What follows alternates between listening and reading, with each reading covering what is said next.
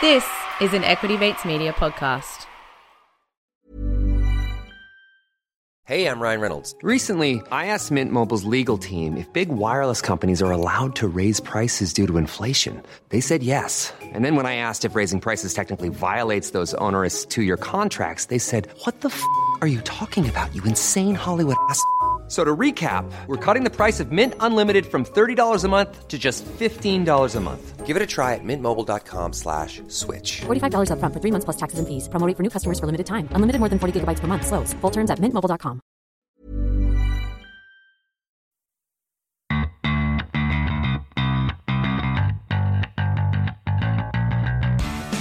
Welcome to Bitesize on Get Started Investing. In this series, we feature some of our favourite lessons, quotes, and moments from the podcast.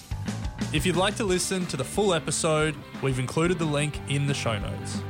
We have a lot of stuff coming through all of our channels regarding the community members starting their investing journey and wanting to know what is the best broker to get started with.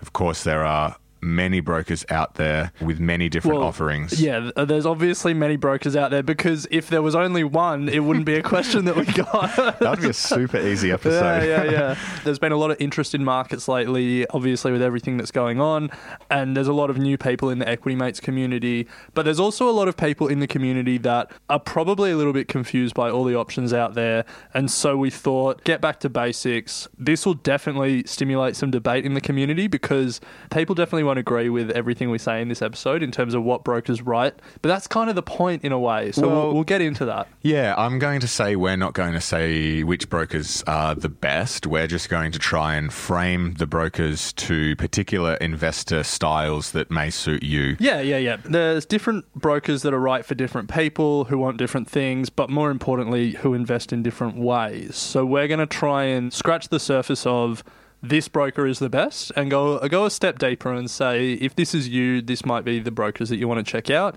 None of it's sponsored. It's all just our opinions. Importantly, it's our opinions. So, yeah. So, Ren, for those that have just joined the show, this is the first episode they've ever come across and they have no idea what a broker is. Let's go back to basics and pardon the jargon and explain the key term being broker. What is it? So it is basically the person or platform that buys and sells shares on your behalf. So if I want to buy a share, I don't call up someone that owns it and ask to buy it from them. Unless we have serious cash and we're looking to buy serious positions, we do it through a platform. Nice. And then that goes into the market and matches a buyer or a seller and gets us the shares or sells the shares for us. Nice. So one thing that we also want to call out is that sometimes it sounds like people feel like they need to choose the best broker at the time and that's going to be it. I think our comment to that, Ren, would be that there is no need to lock into a broker. We'll get to that in a second. It doesn't cost anything to sign up to brokers. You can play the field a bit, go in, understand what it's all about, and then make your decision. And if things change, you can change. It's like Bryce's Tinder profile, you know? He's always got multiple options at any one time. This is not true. Not true. I think, yeah, you're right. Like with super, you want to have one super fund and you want to make the right decision, because if you have multiple super funds, you're paying multiple sets of fees. And so that decision is more like, I need to make a choice. What's going to be the right decision? The great thing with brokers is that you can play the field a bit, and it's very easy to change these days, and it's very easy to sign up to new brokers. So the biggest takeaway from my personal investing experience, and I think that people can remind themselves when they're making this choice, is don't let perfection be the enemy of the good here. The most important thing is that you're getting into the market, starting your investing journey, learning what works for you in terms of investing and what works for you in terms of what broker you want. You don't have to hit it out of the park the first time. You're not married to your broker the minute you sign up, and it doesn't cost you anything to leave them. So yeah, don't let perfection be the enemy of the good. Play the field just like Bryce does. True. And be willing to change if you're not happy or you want to try something new. So there's a lot happening in this space at the moment. You've probably picked up over the last few episodes. We've had partnership with eToro, and we've got a number of new players coming into this space, which is great for us as retail investors. The more competition, the better.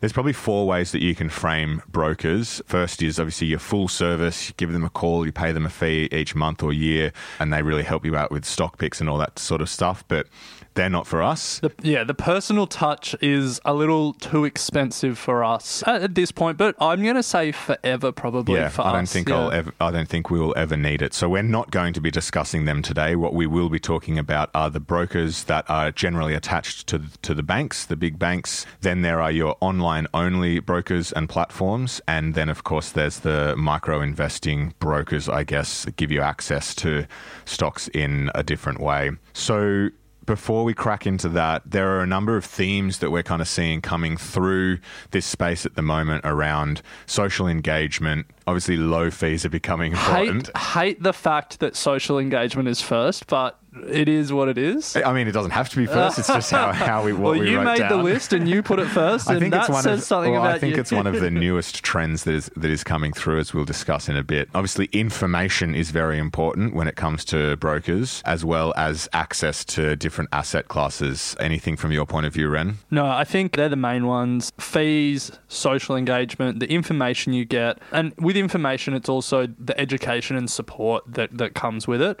And then finally, the asset classes and the markets that you can access. So what you can actually buy through the broker. Now, we have answered this question a number of times on the show, so apologies for repeating ourselves if you have listened from episode 1. But for those that have just joined... we repeat ourselves in every interview with the same questions. we could be repetition mates. Don't change what works. So, Ren, what brokers do you use and why?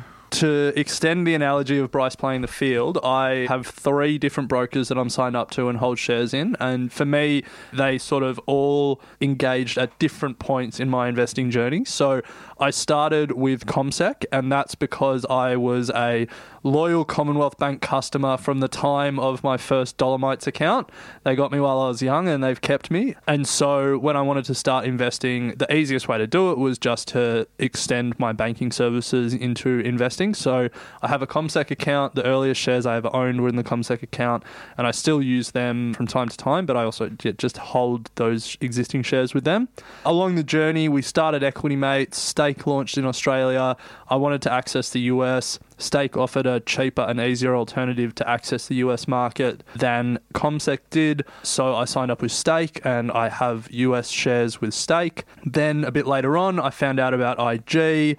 IG offers more markets than Stakes. It offers lower brokerage than CommSec. And so I also have holdings through IG. And it's not like I moved on from one to the other.